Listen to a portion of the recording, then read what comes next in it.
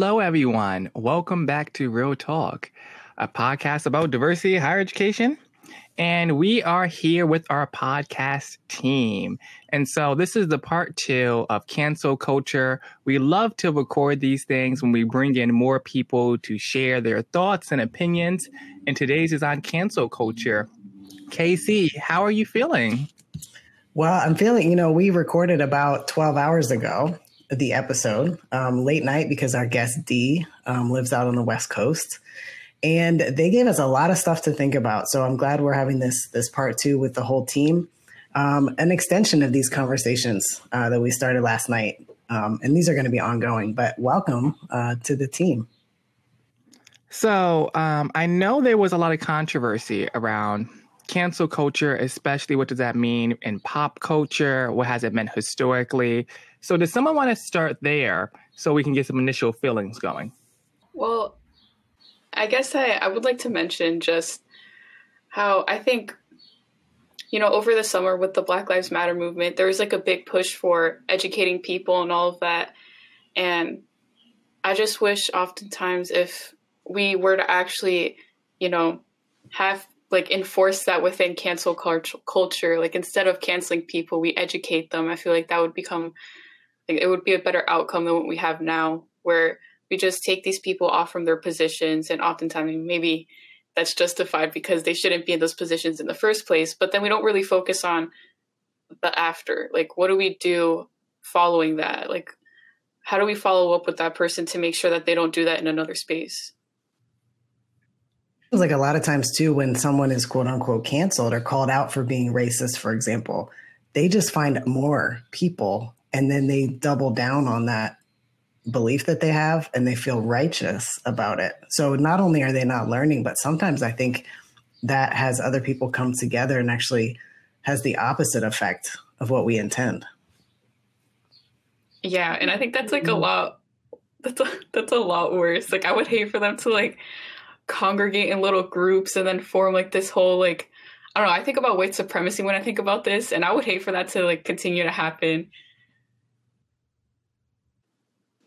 Well, I keep thinking about, I know that some of you, after listening yesterday and certainly learning more about cancel culture, and maybe I'm just have a few more years ahead of all of you, not put together, but I keep thinking about this generation, Gen Z, but millennials as well, and that when I was teaching students, particularly BIPOC, were not necessarily comfortable in speaking out in the same way. Doesn't mean that student activism didn't happen. We know we know along the way in the 60s and 70s and 80s. I mean, that's always been part of our society, but not in the same way where really trying to, I think there's more of it, and there's a comfort in, I think that because of social media, people are better informed. And I say better in quotes because it doesn't mean that everything in social media is all truth, but that there is more opportunity to share information quickly. And so that being so readily accessible, I think folk are more willing to speak out. And I think that's a good part. That's the good part of cancel culture. It's this willingness of populations that not necessarily would have spoken up back in the day. And so I think that, like I said, I don't want to minimize the civil rights movement and all the other movements on the West Coast, Southwest, East Coast, and in the world.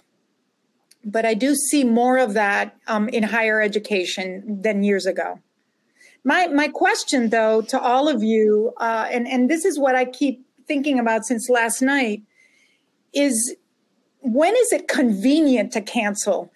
It goes back to, we know that our environments are more toxic than ever. We have more carbon emissions than ever. We just had a conversation this week about what the state of Connecticut and now what the new federal administration is doing to not slide even further backwards, but to move quickly ahead. But who is willing to give up? Who's going to cancel any automotive industry to build a car, an SUV that is cool and is emitting more carbon emissions? Who's going to cancel that? Like, I find there's some hypocrisy how people are deciding, what are the issues that we're willing to cancel? Who are we willing to cancel? And how does that affect our pocketbooks? So I think there's an economic piece to this that we haven't really grappled with. I think often some of the issues is it's hard to tell what is the difference between public backlash versus cancel culture. I think, often we struggle between that. So many people face public backlash that I don't believe is cancel culture. And it's hard to define who nominates someone for cancel culture, right? Like, it just seems to happen. Like, it's not like we all get in a room. We're like, yeah, let's cancel so-and-so. It's like, so send it to the committee. Celebrity tweet. Need a committee for that. Yeah, it's like someone tweets something and then it's like a whole fire show. Everyone else jumps on it. It goes onto all across social medias. And so it's hard to say, like, why do we cancel some and not others? It seems like some stories catch on and catch fire and other stories don't hold any traction. We talked about this a lot with Dee last night, is that, we need to learn how to be okay in the space of discomfort, because learning is uncomfortable. Growth is uncomfortable. It's physically uncomfortable when you grow. I mean, learning is if it's comfortable, I guess I say this to my students, learning is an uncomfortable process. And if you're not uncomfortable at points in this class, then I would question, how much are you actually learning? So, especially being held publicly accountable, that is, I think, back to your point about public shunning, that hits at sort of one of the deepest parts of our humanity and our fear of being outcast, our fear of not belonging. And whether we're conscious of that or not. And so people have these intense reactions, very defensive, that again, like, don't get us anywhere, because we haven't really sort of learned how to process that kind of accountability and that willingness to do the deep work it takes to unlearn bias. And frankly, we all, we're breathing this air and this water, which is both literally toxic, as you were just saying, Diane, but also, you can't grow up, really anywhere in the world, but specifically here we are in the US. We all have this. We all have this as baggage to unlearn and to process. I would argue that our strong stance on DEI is what's going to help us in the situation, because we need something to guide the conversation and guide the standards of how we're holding folks accountable. If we don't have a strong mission statement, then it's really very much anything goes. Anything goes, anything's allowed. So without something to guide us and guide what we're going to hold each other accountable to, nothing is really going to happen. And I think when we're, talking about traditional students and bringing them in, from high school, from their communities into our community in that transition period of learning, right, where they're unlearning their biases, they're unpacking maybe some of their traumas when they're entering our buildings. That is the most critical time to start teaching our students about the importance of DEI, the importance of embracing others that don't look like you, that don't have the same religion as you, don't have the same gender, sexuality. That is the moment to unpack and teach that in the classroom. Because when we don't, we start to have moments where it's like, okay, what do we do with this person once they cause harm to the community? And often in cancel culture, we don't talk about the different levels of harm, right? There's things in cancel culture that we talk about to cancel people that are so much smaller than other things. There's different levels of severities of the issues we're talking about, right? There's a big difference from someone having a multi-million-dollar platform on national TV, talking hate, inciting violence, constantly attacking marginalized communities every day, versus an average person who yelled a slur and was being racist. There is a big difference in severity between those two instances and the communities in which they reach and how many people see that. And so I think the reactions to both of these situations need to be different. There's a huge difference from a student in a classroom that has biases versus someone that is causing a hate crime. There's a big difference. And I think we need to treat them differently. Yeah, and just to bring it back to, like, you know, higher ed and all of that, and how, like, students coming from those communities might feel like coming into the Southern community, like, my advice to those students is just to be open, like, be open to, like, those discussions, be open to that discomfort, because that's exactly how you're going to grow. And if someone calls you out on something that you said, then you're not getting canceled, you're being called out. And take that as an opportunity to grow and become a better person. And even if that's not something you agree with, at least you know their perspective and you understand their humanity. Because I think making sure that, like, their opinions don't, make them any less human is, like, the most important thing. Because I feel like people think that if they're being called out, that they're being canceled. Like, no, you're not. Like, take it as a growing opportunity, take it as a learning opportunity to learn about that other person, learn about that other culture, you know, whatever it is that you're learning about, but you're not getting called out, you're learning. Andrina, I worry about the, as you're saying that, about all the things that people actually are thinking, but they don't say, because they're like, oh, here we are, the social justice university. Like, in my class, I make my stances very clear. I come out on the first day. So, people know what kind of things are allowed in class and what's not. And so I worry that there's stuff that it's not even on my radar. I would love to be able to address this stuff, but that's what kind of worries me about also sort of the culture of Connecticut, I think, and maybe New England is about more of like a hush hush kind of, we don't talk about it, we'll sweep it under the rug. And here we are at Social Justice University. So if you have any views that are separate from that, then maybe you're going to keep it to yourself, which is not good because then we can't actually start undoing this stuff. Yeah, I definitely agree with that. And I could understand why people would rather stay silent instead of, like, asking questions because they might be viewed in a negative light. But I think what's important is that professors make sure that students who do want to ask questions feel comfortable. And I just want to use my sociology professor as an example because our previous lecture basically talked about transgender people in sports. And I know, like, a lot of people might not have been exposed to the transgender community or the LGBT community, like, in general. So he pretty much embraced the topic and asked, like, if you guys feel comfortable enough, ask any questions to, like, something you're not sure of and stuff. And, there were a few students who asked the questions that I thought to myself, like, oh, dang, you didn't know that. But, like, I wasn't going to judge them. It's a learning opportunity. We're here in a learning space and we shouldn't be judging others. But I thought that it was really great that they felt comfortable to ask those questions and that, like, the classroom, like, atmosphere was treated that way. Renee, can I ask you something, if I may? But if I think you were gonna jump in, so I'm gonna let you jump in and then I'll ask because you were ready to jump in. I just saw you.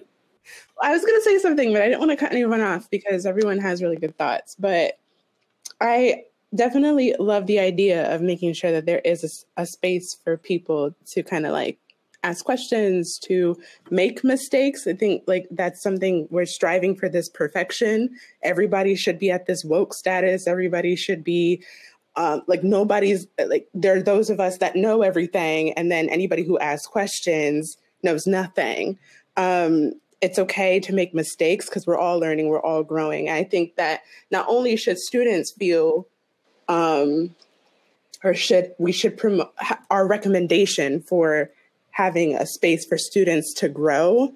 I think our staff and faculty and professors need that same exact space, because how do you facilitate conversations like that when, like, you have your own biases and your own opinions and different things? I think that there should be, I don't have the answer. I don't know what the end all be all is, but I definitely think that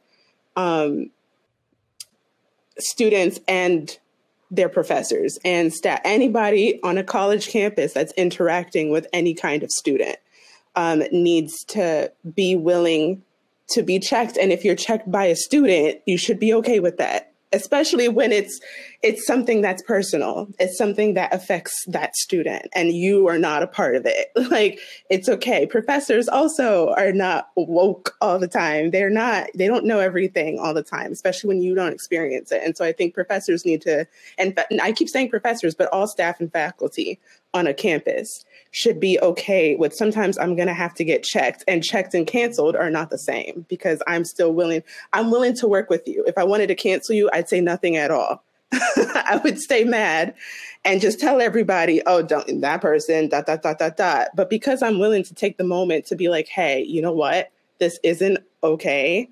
Don't say that. Don't do that, because this is super triggering, or this is super offensive, or whatever the vernacular that I want to use. And whoever the recipient is of that message should be willing to be like, okay, be reflective in that situation. Like, all right, is what I said, like, this person is telling me that I'm saying something that's offending them. Is there anything else within that umbrella of things similar to that I should be checking on? Because, I don't know, just human decency. You know, as you say that, Renee, I kept thinking last night, and I wish we would have asked the question about how does cancel culture play out in other countries? Because what I find interesting is the essentialism of being American, North American for that matter, you know, Americans thinking that they are the America.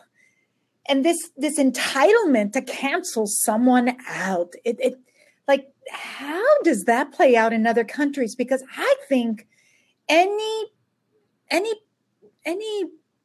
individual outside of the world, of our planet, would say, what is going on? You know, that this phenomenon, I have to say, it seems, as I was listening it and trying to get farther away from it, it is, to be American is to be essentialist. And it doesn't matter if you're African-American, Latinx, if you have grown up in a different country, there's a different perspective to how we think about cancel culture. So I don't know much. I don't want to say much about that, because I'm just asking the question. So, Diane, I want to speak to that. From also like not saying too much, because, you know, as a professor, I'm like, well, I haven't done my research on this. But I was just, you know, I've been hearing on the radio about France banning the hijab for women in public under the age of 18, or like that this bill's being proposed, that it's actually not likely to become law. And then also maybe even prohibiting women from wearing the hijab when chaperoning school field trips, and just in the burkini. So banning all of that stuff in public space. And I just think that, isn't that actually canceling? Isn't that edging people out of public space? And I think about that with trans kids in sports, which we're going to talk about in a future episode. Isn't saying that you cannot participate in public life, isn't that actually what canceling is, rather than somebody losing a job or somebody being individually held accountable? Isn't it folks who have been imprisoned since the 1960s for political actions? Those are folks, to me, that's what canceling really is that removal from public life. I just keep thinking about discrimination, racism, ethnocentrism, xenophobia.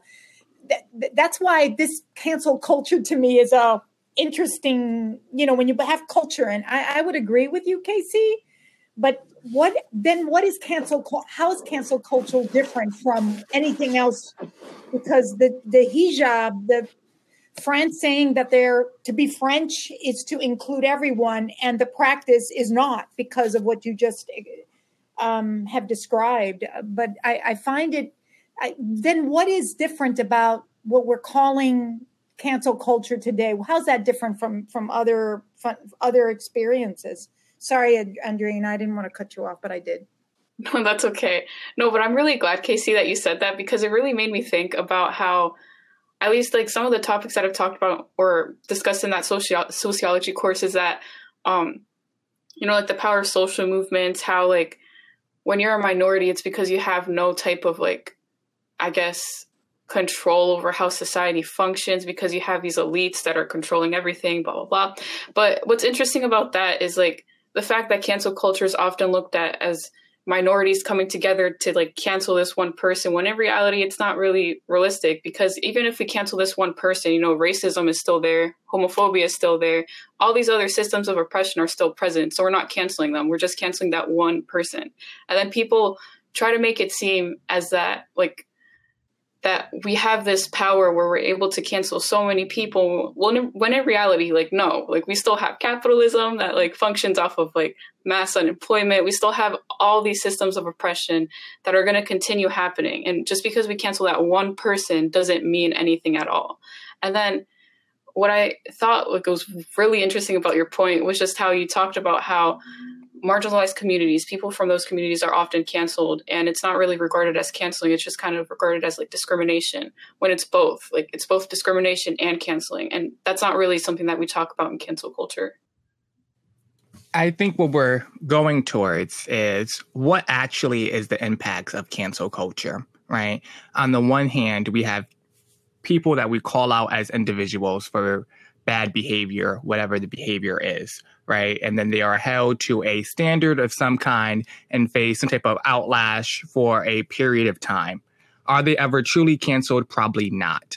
And these are happening on individual bases that is not impacting entire systems as a whole.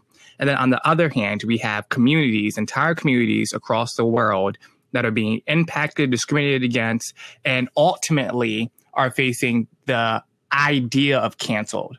So when you think about what canceled is, they are facing that, which I think is something completely else. But I love now, I'm kind of go back to this point that Adriana was talking about earlier, about how we manage this in the classroom.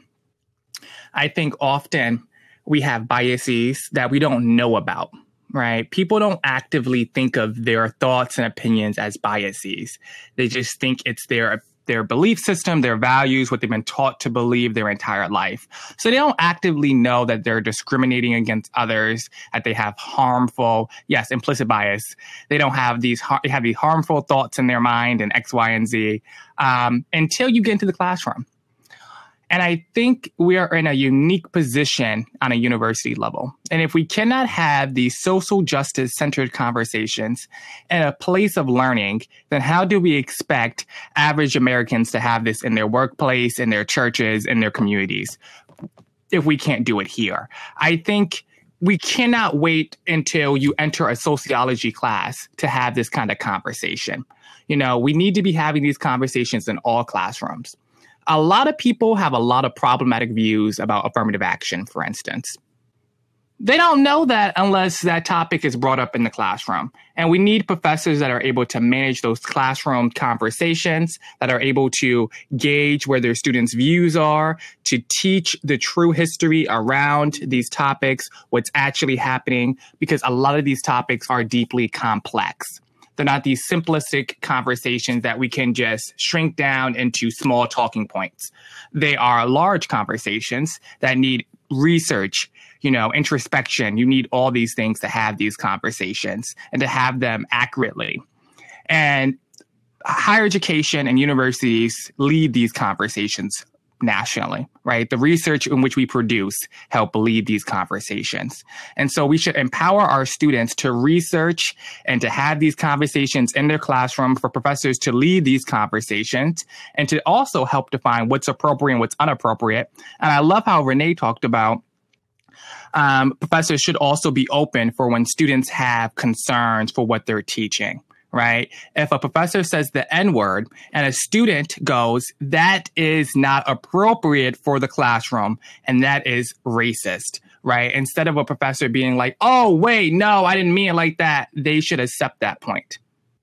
They should accept what that student is telling them, right? If we expect our students to walk in a classroom dressed a certain way, speaking in a certain manner, then we expect that same regard from our faculty.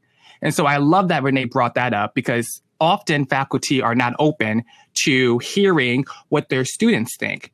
Because I know from doing this podcast and talking with faculty learn just as much as students learn in the classroom. And so I love that you brought that up, Renee, because it's very true. Well, and that was kind of like a point that Dee was kind of making last night throughout the podcast, was that if these people in positions of power and authority are so uncomfortable, then maybe we ought to reassess, do you need that position? Why don't you pick a position you'd be comfortable in, since clearly you can't have this conversation? And it sounds sharp and it sounds, not the nicest, I guess, but it's like Casey said, if you're always in this spot of just comfort, like, well, then why are we here? Like, why, are you really that comfortable in all of the chaos? How can you be comfortable in all of this chaos? How does anyone just stay comfortable in this? Like, and if you are, then you need to exit and let someone else, and maybe that's what they're, calling canceling, but you need to exit the conversation and allow somebody else who has whatever it is, whether it be training or just like an empathizing heart to sit in your spot and have that conversation so that everybody is invited. I don't know. To me, it's just weird. And quite frankly, I want to go off that point as well. I think this podcast is the perfect example of how to have conversations, right? We have students that join us. We have faculty that join us. Even right now, there is a mixture of people from different positions on campus that are able to have a social justice conversation and dialogue. It does not take that many competencies to have a dialogue around social justice, to engage in that conversation. And I've said this before on the podcast, and I say it again.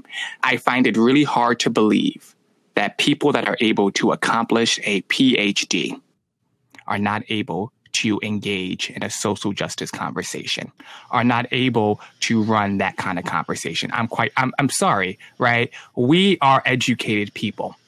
There's so many people on our campus with master's degrees, PhDs, 10, 15, 20 years of teaching experience. And I find it hard to believe that they are not able and don't have the competencies to have a social justice conversation. But they can have intense reading, they can have intense problem solving and creative skills and all these other skills, but they lack that competency. It sounds like to me they don't want to grow that competency.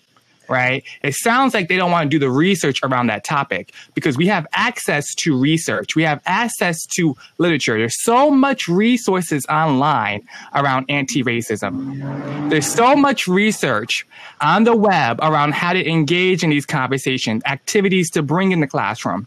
I find it hard to believe. I love politics. I won't bring too much politics into this conversation, but I will say our country has both political parties have subscribed to white supremacy historically, right? And as a country, we have had this debate this year, last year, 20 years ago, and 50 years ago, whether or not we're going to have the same energy we have had always as a country, or we're going to start including everybody else. And I think a lot of folks are not ready to include everybody else in the conversation and to give up their privilege and their power and to share it amongst others. And that's what I think it ultimately comes down to. People don't want to have that conversation because they simply don't want things to change. I think to also kind of piggyback off that point, something else that I found really interesting. I keep bringing up Dee.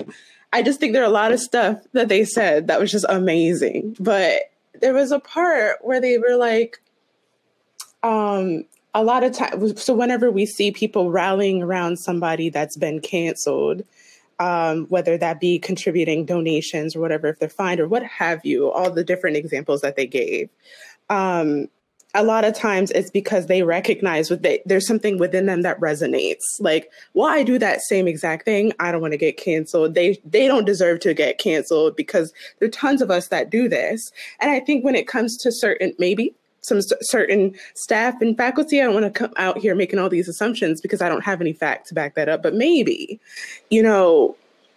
part of the main reason, most likely being Jamel, that people they like things the way that they are because they've been benefiting from it. Why would I want to change the formula if that means that I'm going to get shortchanged somehow because we're allowing, other people in? But I will also say that I think a part of it too, in cases of, you brought up that example of a professor is using the N-word in a class for like historical context or whatever excuse they want to give.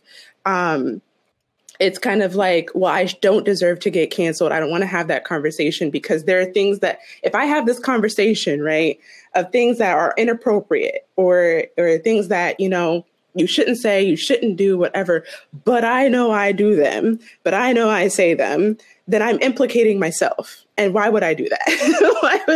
Why would I discredit, you know, my sort of like position by condemning things or encouraging canceling or calling things out because it's damaging or harmful to other people, when I know myself that I'm guilty of doing? I don't want to have that conversation. I'm uncomfortable. Like, I don't want to do that. I think there probably quite a bit of reasons why people do not want to engage. And you're right, it has nothing to do with your credentials, because if you can write a 75-page dissertation, right, you can have a 5-minute conversation. You can get on Riverside and have a podcast about this as a normal person, because that's the only qualification that you need, is to be a human being. So, you know, I definitely side with you on that. It doesn't require grad school. It doesn't require 20, 30 years of experience. It doesn't. Diane has been at Southern for what, 2 minutes? And she's having these conversations on our campus. You know, you don't need to have all that investment to be able to have these kinds of conversations. It truly is a want or lack thereof. Well, I had a conversation with a staff member who I just met for the first time today. She's been at Southern for 30 years. And what an advocate for human beings, what an empathetic person, and just what institutional knowledge. It just really has me thinking about, I would put her in front of any group of people on campus to lead any kind of, you know, she has no training in this. And I would put her above almost any faculty member I've met in terms of moderating conflict, having difficult conversations with heart and compassion from being a human being. And I think actually, Jamil, you know, your point about the PhDs, we have not been putting at the top, like the competencies that we're talking about here on this podcast. Like when we're hiring folks, we're looking at their research. We're looking at, you know, student evaluations, but we're not looking at what's your capacity to mediate conflict? What's your capacity? What's your interest in deep learning and growth? That's not what we're looking for. We're looking for these credentials. And I think sometimes, you know, we have worked hard for PhDs, however that's looked. And then, so sometimes I think it actually gets in the way because people are like, you can't challenge me. I'm in the position of authority here. So like, I know what's best for you. I'm not going to listen. And that certainly, of course, we know that doesn't serve anybody. But I think that is part of what happens. And I think, Renee, you know, that's a good point you bring up, you know, with Dee talking about that. I think, you know, folks are like, ooh, that person got called out. I have skeletons in my closet and I don't want anybody to find them. And you know what? Can we weather this? Because I'm comfortable. Like I have not, you know, I teach my classes the way I teach. I go to work the way I go to work. I talk the way I talk. I have to like learn something new or do something different.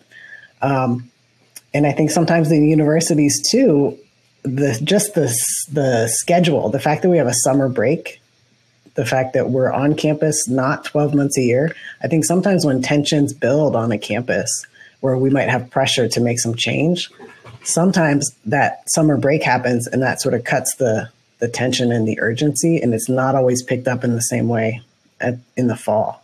So, you know, that's one thing I think about a lot on college campuses, especially ours as a commuter school.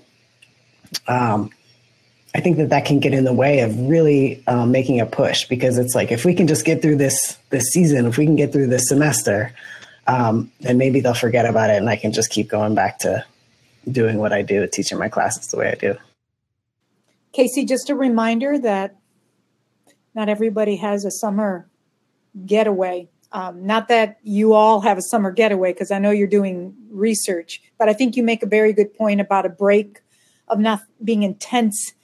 By the time the semester ends, you really need a break. You need a break to get away from it all. And I'm thinking students in particular. Yeah. The student pressure. And people know that. You know, people, administrators, including me, know that the summer, when students leave, the momentum slows down. There's so good point, a very good point. I wanted just to, I know we're up to the hour, and as we think about canceling anyone, and as we think about progressing with our podcast for next year, I would push us all a little bit more to say that the podcast has been a great place, an opportunity for people to speak their mind, share their expertise, provide opinions, deepen understanding. And at the same time, I don't think it has been a space of rupture where we've had really discontent. Most of the people that have come on this podcast have been mostly aligned, not to say that we all think in the same way, but there is an alignment on how we think deeply about DEI, and there's definitely a commitment to this work. It would be on us that if we truly are committed to engaging and having, not canceling anyone, right? We want to have deepened conversations that I think we could engage them in these spaces as well. And because what happens is these spaces others cancel us. They won't listen to the podcast because they see it as that thing. And so if there were more that saw this as an opportunity that there is risk, but that there is it's a healthy risk. You don't lose your job over it. You don't, you don't lose your power over it. You don't lose your identity, but it's real talk, right? It's having real difficult conversations. Our conversations have been difficult, but we are aligned. Yeah, Diane, I think that's a good point that you brought up, because I was going to ask the group too, like, have you all who are, part of this conversation right now, have you been uncomfortable? We're talking about folks needing to be uncomfortable to learn. Have you felt mostly comfortable this whole time? And in what ways have you felt comfortable or not? And where do you think we can push? I love both of those points. I would say, to Diane's point quickly, before addressing Casey's, that's what college is about, right? College is about the exchange of ideas, debating topics, talking in civilized manners to figure out what these answers are. And I would say I would love for the podcast to be a place where our entire community can engage in dialogue on beliefs and points and visions and values, and figuring out where do we want to stand. So I 100% am open to having more dialogue, even with people that don't subscribe to DEI work or social justice work, because I feel like their voices are still important. And I would love to hear what they have to say, quite frankly. And then to Casey's point, for me, most of the podcasts, no, right? Like, I'm a student that been engaged in social justice conversations for quite some time, and I have them every day. So for me, I know that a lot of these topics and conversations, these are not the first time I'm having these conversations. I have them on the podcast, off the podcast, with my friend circles, with my colleagues. I have them all day long. So for me, I have not been too uncomfortable. The only time I'm slightly uncomfortable is when I'm having a conversation on a topic in which I'm not very familiar with, like our undocumented episode or our topic on Asian violence, right? Topics that I don't engage in on an everyday basis. But I wouldn't even say I was uncomfortable having those conversations. It was just new information and a new conversation to me, which I was extremely happy to have. But I would say I have never been uncomfortable having any of these conversations. Yeah, I'll speak to both you guys as well. That's something that I've thought about, Diane, throughout this, is that we all seem to be kind of on the same side about a lot of these topics, which is great because it means that you're in a room full of friends. You're in a room full of people who understand you, and that makes you want to talk versus being met with a whole lot of resistance. However, clearly then we're not the ones that need to be having the conversation with each other. So it would be interesting. There's a part of me that feels almost as though, because if we're kind of we're repping Southern kind of like has this like weird, we all kind of feel the same. So it's not just the 6 of us in this room, but it's spread throughout the campus for the most part. Not to say everybody, but it seems that the views that we have is in the majority on this campus. That I don't know that us or any other campus, honestly, is like truly ready to be met with. And I don't know what side it is, or maybe it's a combination of both. But if both sides are actually ready to sit down with people who genuinely disagree, and how do you come up with resolution? Because something that was not caught on recording, but that you said, Diane, that I really liked, was that it seems like we'd rather defer to canceling somebody than sitting down and getting to the root of the problem. And even if you walk away from the situation and you still don't agree, there's still a level of respect there that, hey, you held your own. I respect you for at least holding and within reason, right? Depending on that person's viewpoint and what the content is about. But, you held your own. I respect you for you as a person, even though we don't agree on a specific issue. As long as it's not like inciting danger or infringing on people's basic human rights. But as far as for me, I'd also have to say, like, I haven't really felt uncomfortable the entire time, especially since we were kind of the ones pushing what to talk about. So in a way, we were manipulating the conversation because it was our ideas. And I hate to make it sound that way because it was, with good intent. It was like, we need to talk about these things because a lot of times there aren't spaces for marginalized people to come together and be authentic and to talk about things and have a platform for people to listen to you. So, I do think in a way it was good that we kind of had the control on the conversation. We picked guests that we knew would also kind of align with the message we were trying to get out there in a way. At no point did I ever feel that with our guests, we would be met with some sort of resistance. And that's, I guess, what I'm trying to, I didn't foresee conflict happening live on the show for people to see and watch and listen to.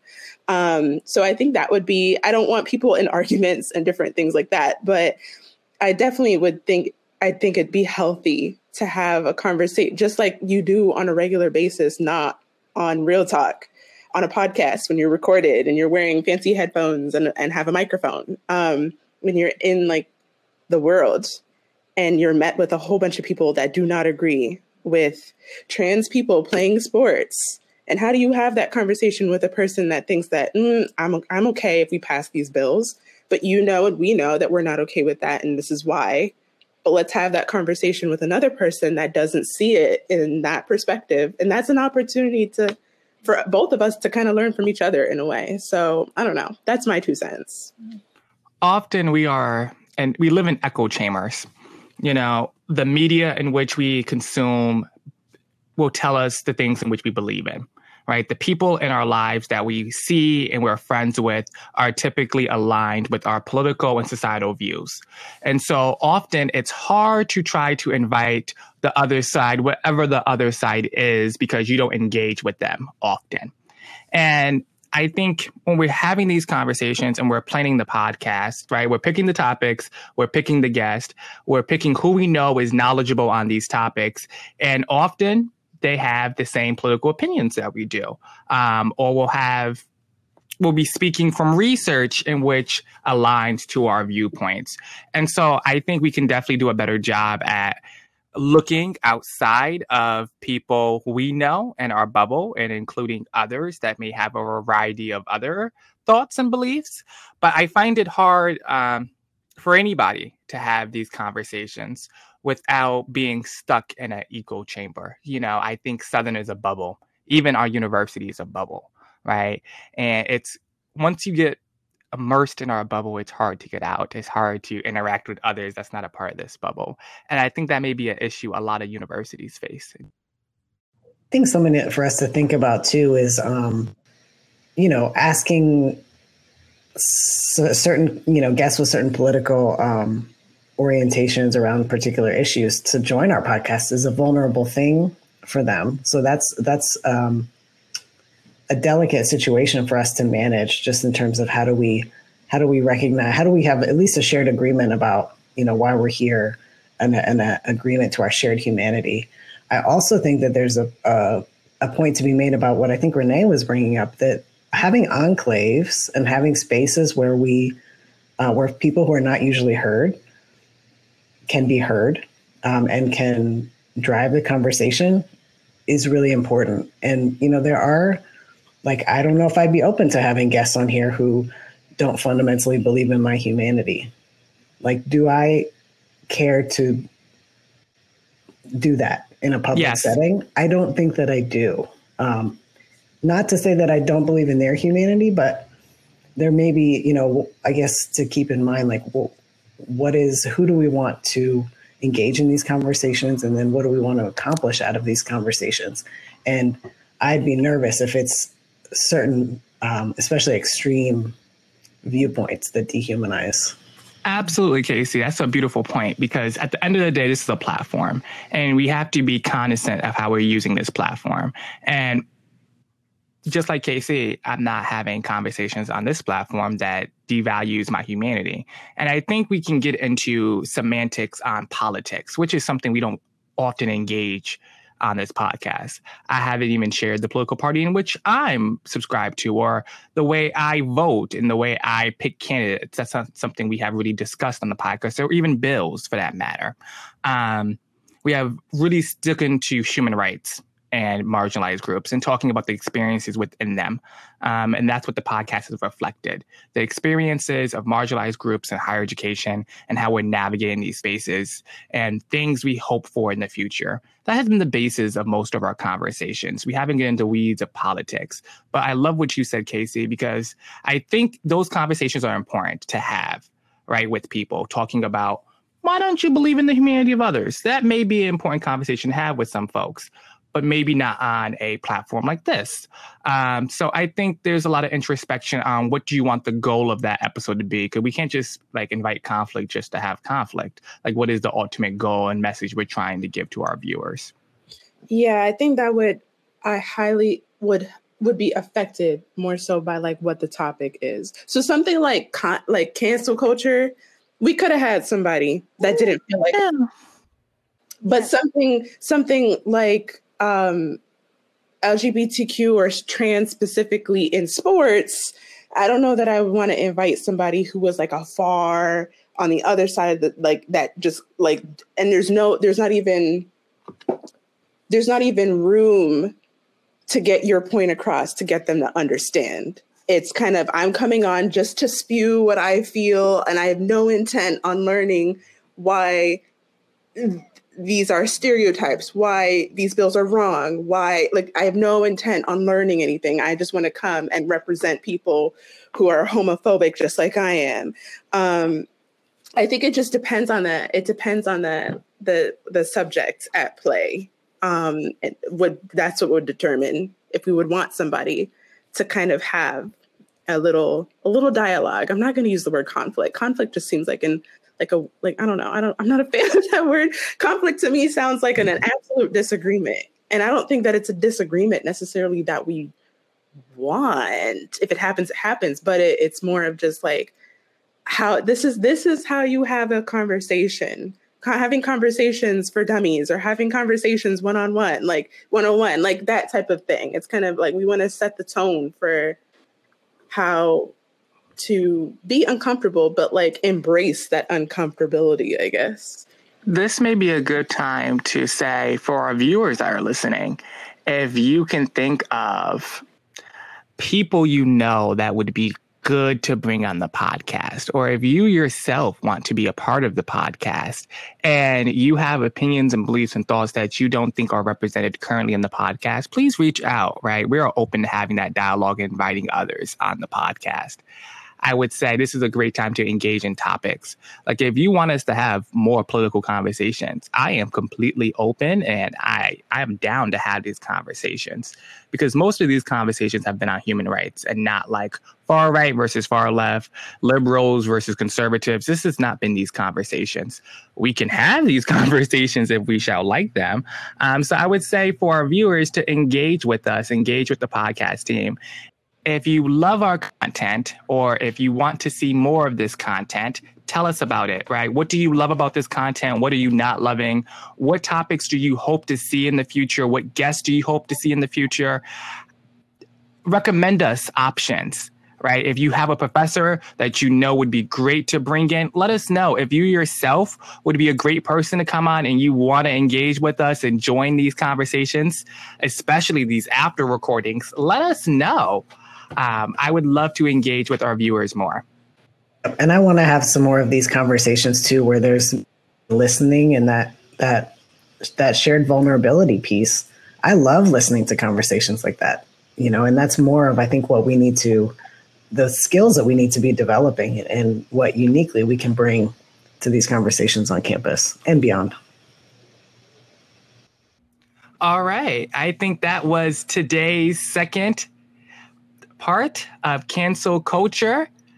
I would love to thank my podcast team for coming on and debriefing yesterday's conversation. This was amazing as always.